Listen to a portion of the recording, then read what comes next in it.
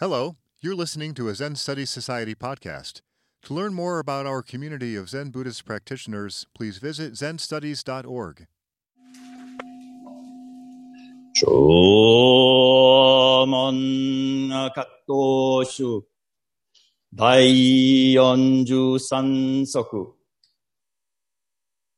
ダルルマ風来復習原者微禅寺ちなみに説法読んで図覧となす常ぬこれを見ていくわく再来人なり何ぞ変さにさらざる答えていわくダルマ道路に来たらずにそ祭典に行かず説法これを叱り通す Entangling Vines, Case 43.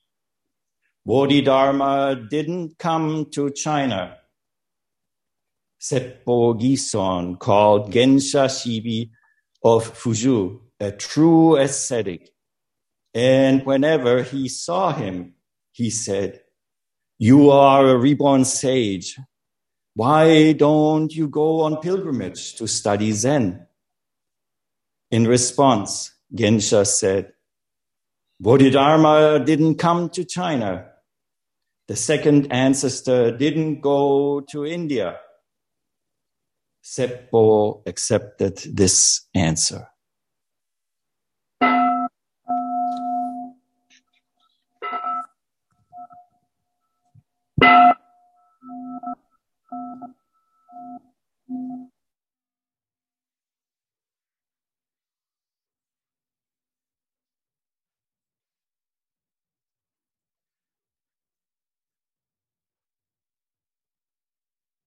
How wonderful to sit knee to knee once again in this Zendo here at New York Zendo.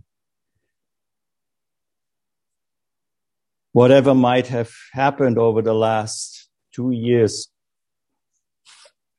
it has not taken away the power of coming together. And it has not broken that thread of our beating hearts that has continued to this day. It has not interrupted for all of us who are here, our heartbeat, our breath. We might have experienced hardships, inconveniences, but also tremendous loss.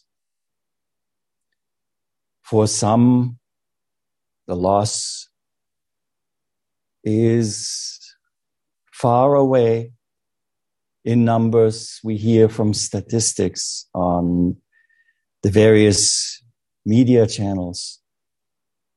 But for some, it's very close.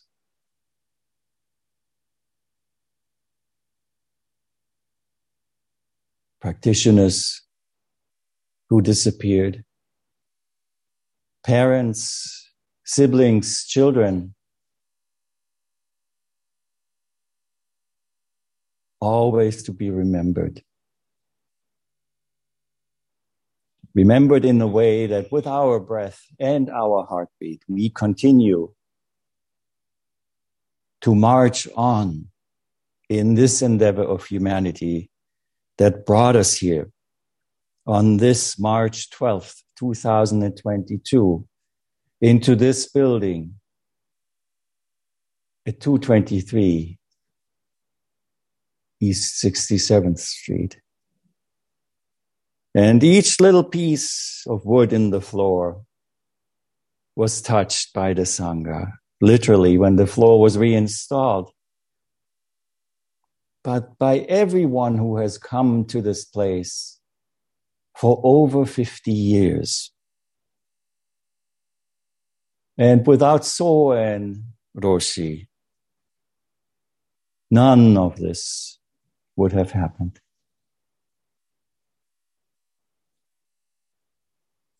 So you might sometimes think, oh, another ceremony.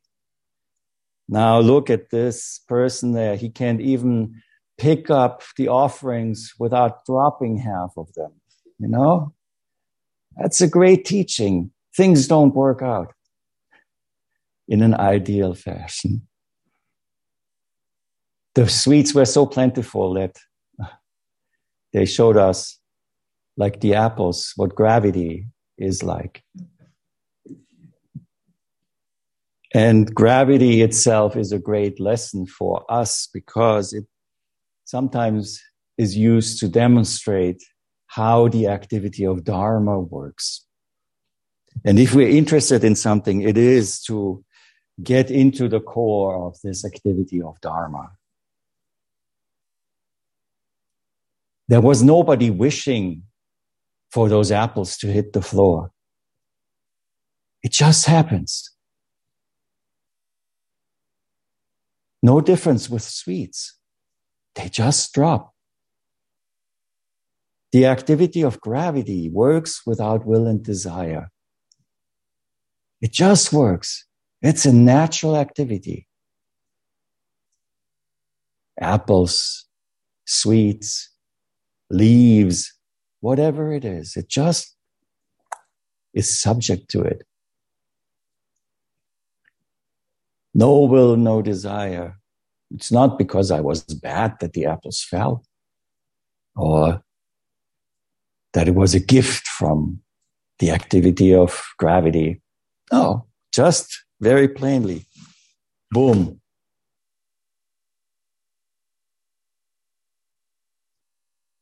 So simple, isn't it? Zen practice, in one word, boom. Happening. However, we are human beings. We are not apples that fall off an offering tray. We have limbs, we have eyes, we have ears, we have hearts. And we can use them in a different fashion than inanimate objects. Objects that are not willfully moving through space. Gravity moves without will, as I just said. But then comes a being like we, and we willfully move through space. So refined that we work and dance together with the activity that we call gravity, allowing us to whirl across this world like a dance floor, to run, to walk, all of it. So being a human being has always been looked upon in this teaching of the Buddha as something very auspicious. Auspicious and full of responsibility. And the responsibility that we have is to live up to that humanity. And that's not always easy. As I just pointed out, we lost people. We see terrible things happening in the world. It's bad enough if it's a natural disaster. And it is even worse, chilling to the bone, to the core of your heart, if you know that atrocities are committed by human beings, not just against the planet, but against other fellow human beings like us, just by the mere chance that they live in a specific place, or that they were born looking a specific way, or even worse, having that combination of having the wrong skin color in the wrong place.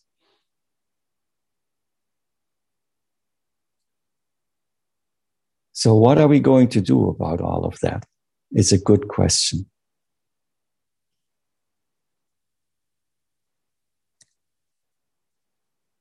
Coming here is certainly one important step. And believe it or not, the koan today from the Shumon Kattoshu also speaks about this. And Soen Roshi's commemoration and his life also very deeply connects with this question. So,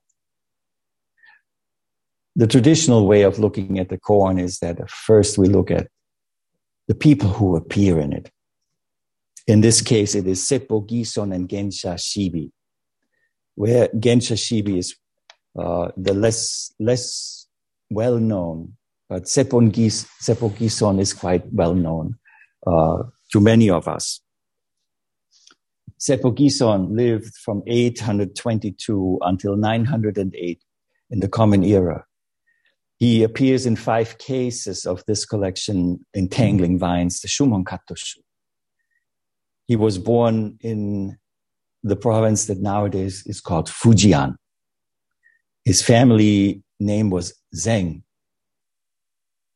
He started out early, entering the monastery as a layperson at the age of 12.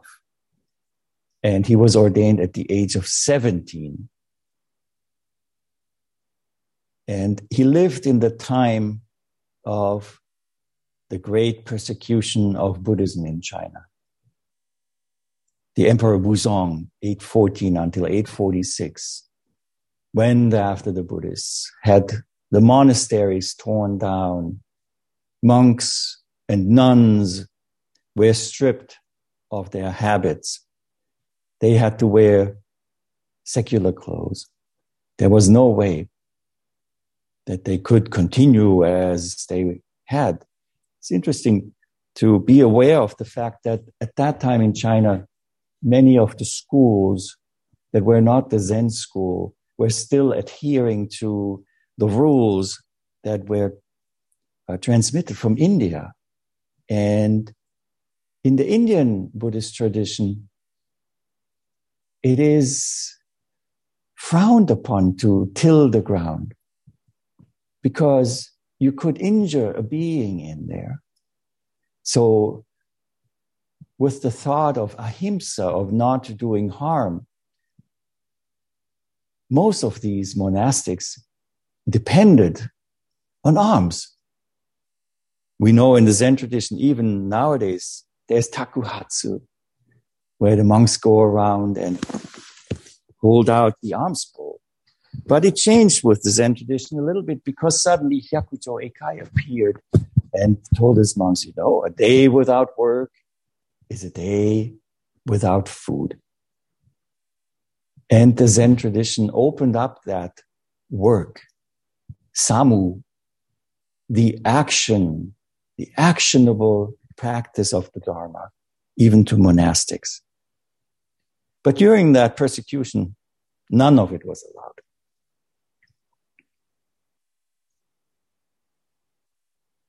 We are still related to that and relating to it. All of us here, all of you here who wear this rakusu around your neck will remember that it is the abbreviated form of this big surplice, that kesa, but it was made in a smaller form so you could wear it underneath your garments to live up to your vow that you had given as a Buddhist monk or a Buddhist nun. Nowadays, we proudly wear it out on the outside. But we should always be aware that people were willing to give their lives for that kind of opportunity to practice. And Seppo Gison lived in that time. He did hide in the mountains and studied with a teacher. All of you might remember the story about Seppo not awakening as quickly as he wanted. Sounds familiar, huh? And that one day in the snowstorm, they got snowed in, he and one of his monk's friends, Ganto, Zenkatsu. And Seppo was doing zazen, very stern. And Ganto was just lying there. waiting for the storm to pass. And it came to an interchange in which Seppo then said, how can you do this? I have not awoken yet. And finally they talked on a level that they hadn't connected on before. And Ganto gave these wonderful words of, haven't you heard that the family treasure doesn't enter through the front gate? In other words, the front gate, what are the gates that we have? Ears, eyes, and so on. You can listen to this as long as you want. That's not where it comes from. The family treasures comes from inside the house, inside ourselves, inside our hearts. So this is what we have to know about Seppo. The second person, Gensha Shibi, he was a little younger, 835. So that is 13 years younger than Seppo Gison. And he was born in the Fujian province. His family name was She. And he had something in common with the sixth ancestor. He could not read. He could not write. He worked as a fisherman. No education for 30 years. And at age 30, suddenly he had the urge to become a monk. And he joined an assembly. He ended up finally under Seppo Gison and became Seppo's successor. Having lived this simple life of a fisherman, Gensha was used to wearing very rough clothes, no shoes. So the sandals that were offered at the monastery, even though they were made from the straw that would cut into your feet if you walked very far, he appreciated it all. He practiced Zazen diligently all the time. And one day he decided, okay, I shall take myself onto this Angya, on a pilgrimage, to visit with other teachers. There were many teachers in that time. And just studying in one place would be like eating always at the same restaurant and calling yourself a food critic. Yeah, very local food critic for one restaurant. But so here, going and seeing other teachers was really, really important during that time. And so he left the province, which he has never left, and he ascended to the ridge of the mountains that was surrounding the province. And just as he came to this notch or to the top of that pass, he looked around and he went forward, and since he didn't have any shoes, he stubbed his toe. Ah! It was very painful. And suddenly, he had this awakening.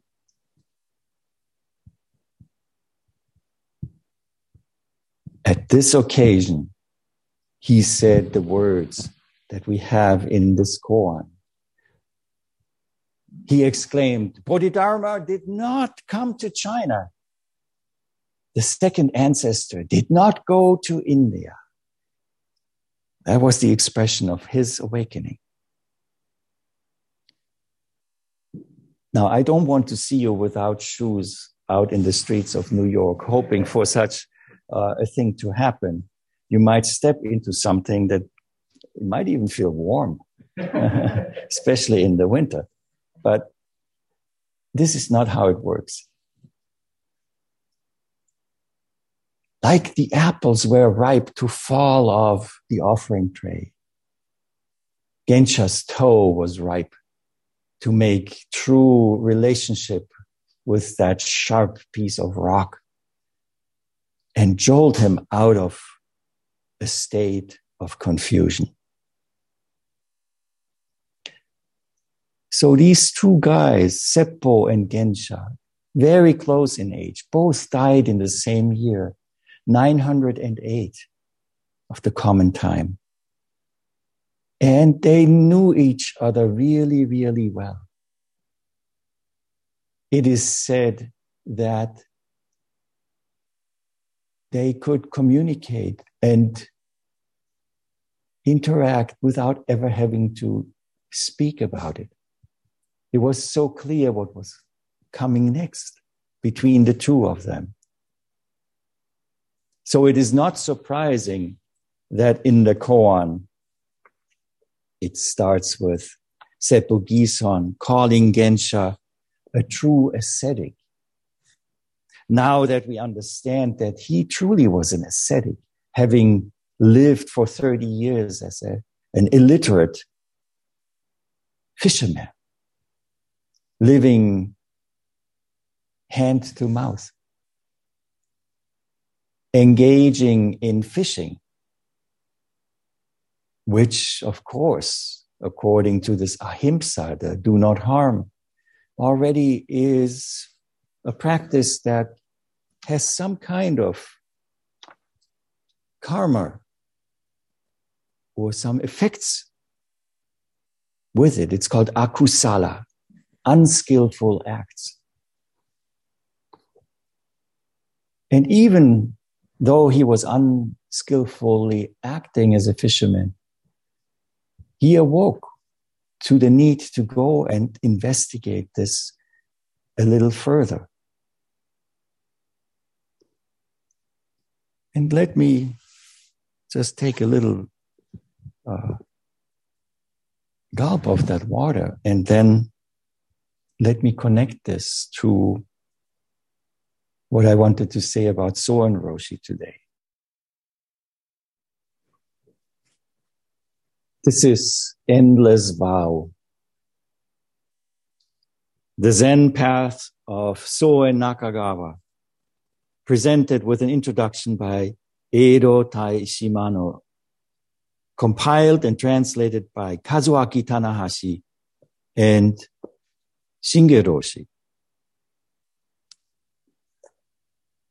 So since we live in 2022, I wanted to pick out a very specific part of Soen Roshi's experience in life.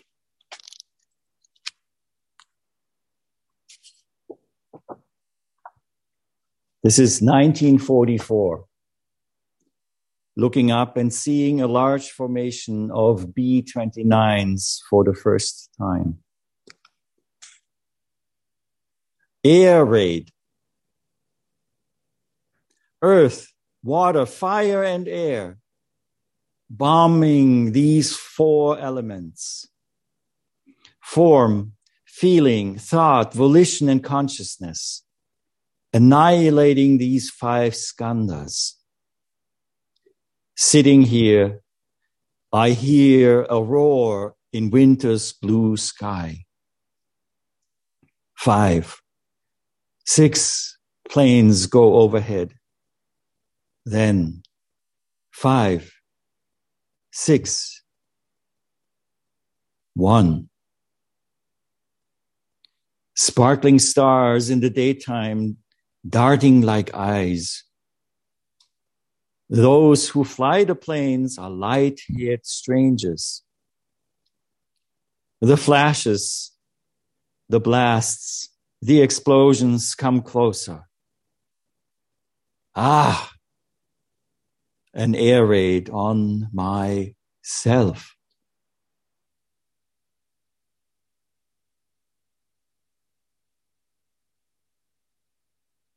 March 10th, 1945.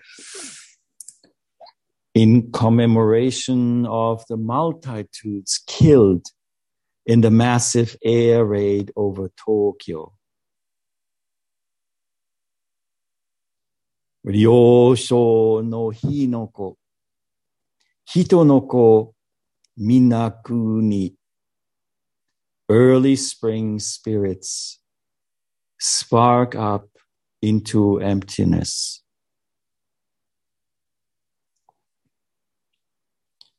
Winter 1945. Rebirth. Having survived the fire, leafless trees shiver under the dawn sky. A couple with a child pass through, burdened by unbearable anxiety about the day. Monks with begging bowls appear. 5 monks, 6. Another group of 5, 7, 1. Flapping ink-black sleeves, stepping silently in straw sandals, absorbed in thought, gazing far beyond. Those who give are empty. Those who receive are empty. Offerings themselves are empty. Step by step, they practice these 3 empty circles. Chanting, Oh,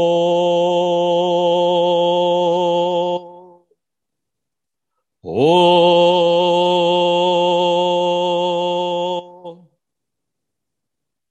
Oh.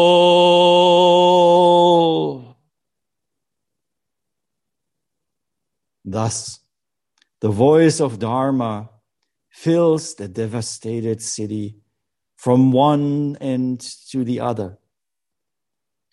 All insects under the ground are awakened. All seeds nod to each other. And the capital, which disappeared like a dream, will again be born like a dream. So set forth the Prajnaparamita mantra. Set forth this mantra and say, Gati, Gati, Para, Gati, Para Samgati, Bodhi Swaha Prajna Paramita Sutra.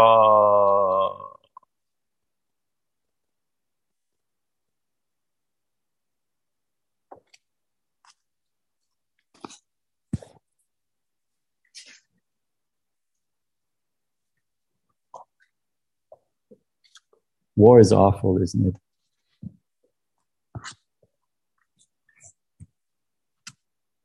War is awful, and it's equally awful to see that even well-meaning, deep-feeling, contemplating human beings might fall into the trap of waging war. Even in the Zen tradition, kamikaze fighter planes were sponsored by temples like Eiheiji, Myoshinji, and young monks for the glory of the superiority of an idea sent to die. Not only sent to die, but sent to kill. Akusala, unskillful means.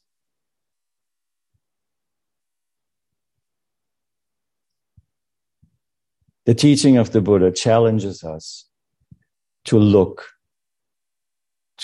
deeply beyond the simple right and wrong dichotomy.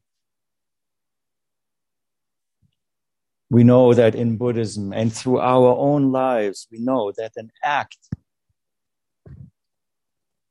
that sows the seeds of harmful effects is regrettable, even if it is unavoidable. Sometimes Buddhists did fight to defend.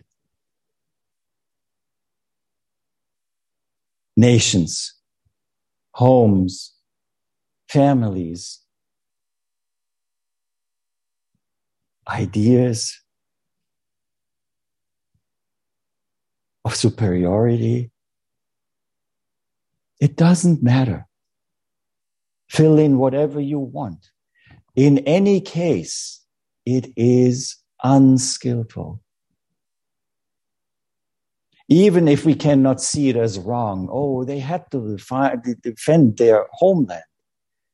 Yet even in these circumstances, to harbor hate, to wish death upon, suffering, upon what is called the enemy, is still a poison.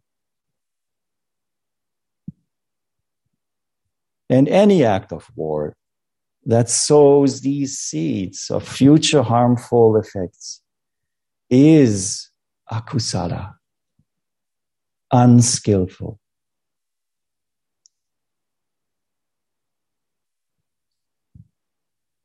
Now, we might have turned to this practice because it seems, that it might be a good place to get some answers to these questions. The more simple the answer, the better. But is there an easy answer? Where is the proverbial silver bullet that Buddhism is supposed to provide us to deal with this? To first deal with, a virus is bad enough, killing nearly 1 million human beings in the United States alone. And then even if it is just one country that decides to inflict warfare onto another country, how do we get to these answers?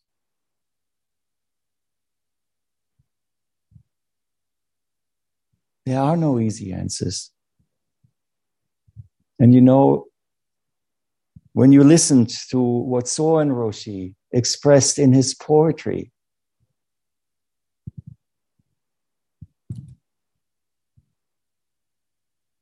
it is difficult. It is hard. Practice at times seems hard, but not as hard as that.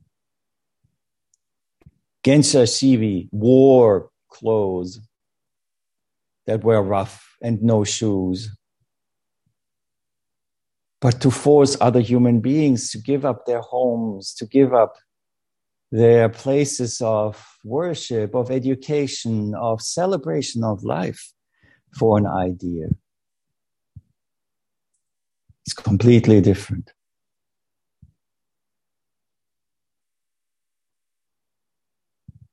So, what we can see by coming here is that societies and humanity at a large scale, exposes what happens in the human mind as an archetypical human innate conundrum and challenge that we face. What happens on the large scale that we call war happens on the small scale within our minds. This is where the power of this practice and similar approaches lie. And the first step is the acknowledgement of that we carry those seeds in us, that we only live constantly committing acts of akusala, unskillful acts. We eat, even if we eat a piece of broccoli. That is life we are taking. So there is some kind of effect.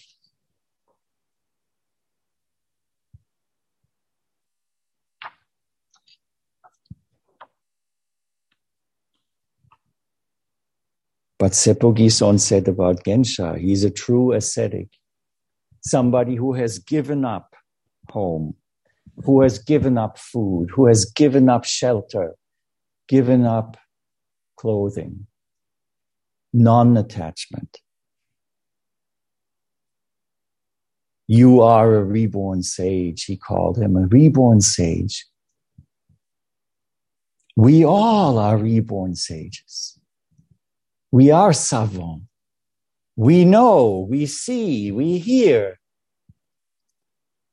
We have will. We can do things.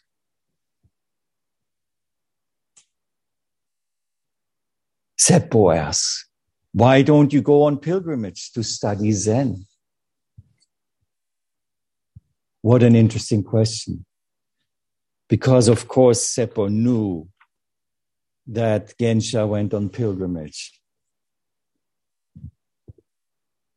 On pilgrimage, doing hensan, literally engaging in an action from beginning to end. That's what hensan means. Suptunats, from the beginning, to see it through to the very end. And it is a life journey. That is what is inspiring about it. This session is called March On. March on is that hensan, that going on no matter what. To look deeper, to dig a little deeper and more. Then to relax a little more so that we can grow in all directions equally. Sadaijin Nadi, a reborn wise person. Becoming a living wise person. Really learning to understand what peace means. What is peace? Not the dualistic peace that is in opposition to war. No. Peace is an activity, not a static state. Successful and active. Alive involvement in the necessary introspection that will reveal the underlying principles that the Buddha spoke about. Looking into the eye of greed, anger, and delusion.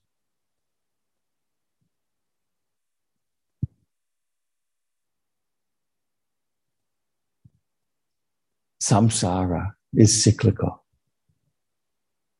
There is no better expression of samsara than war. Today you are the victor. Tomorrow you lose another war. And the cycle goes on and on. The power of this practice lies in break this cycle. To clearly see into the motivations that make us commit these acts of akusala, of unskillful manifestation. We might sit on the cushion and fight battles. It's hard to get out of it.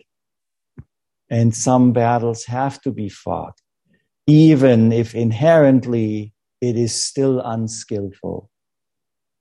But if we arrive at such a point, we have to arrive at that point by clearly seeing what we are doing and not draping a cloth of righteousness, good intent over it. So let us fight our own battles internally so that we don't end up as a victor or as someone defeated, but someone whose battles become smaller and smaller. until they completely vanish.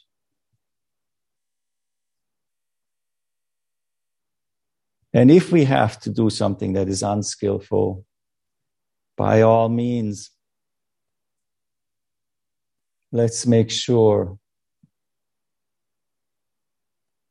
that we go from its beginning to the end and live it responsibly.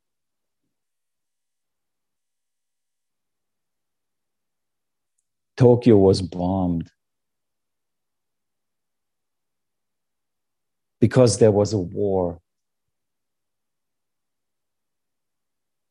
It doesn't matter who started it, because in the end, as I said, war is always unskillful. And here we have our battle to fight, to ask ourselves, how can I sit here on my buttocks while people are bombed, hospitals are attacked?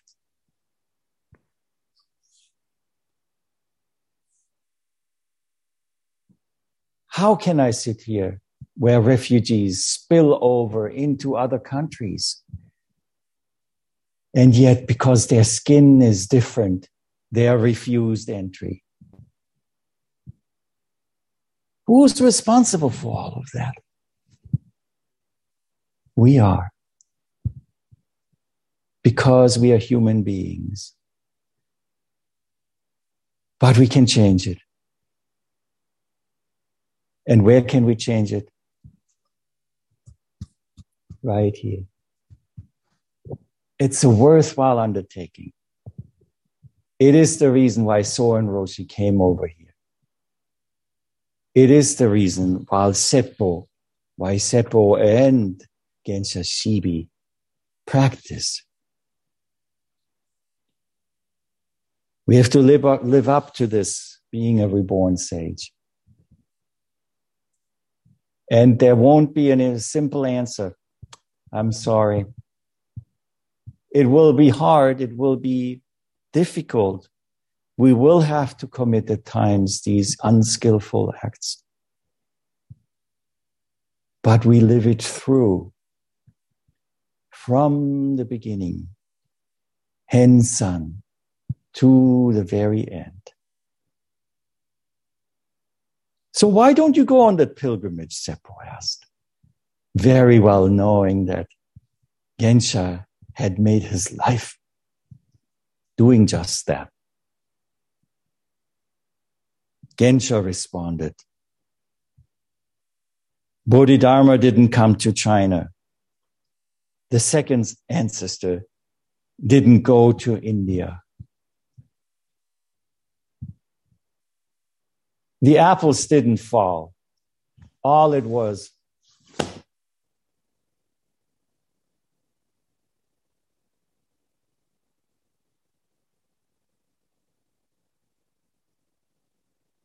Soen Roshi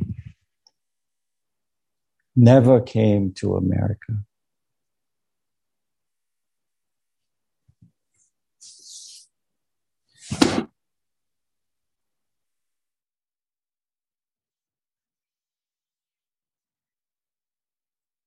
This has been a Zen Study Society podcast. If you found it to be of interest, please consider making a donation by visiting zenstudies.org/donate. Thank you for listening.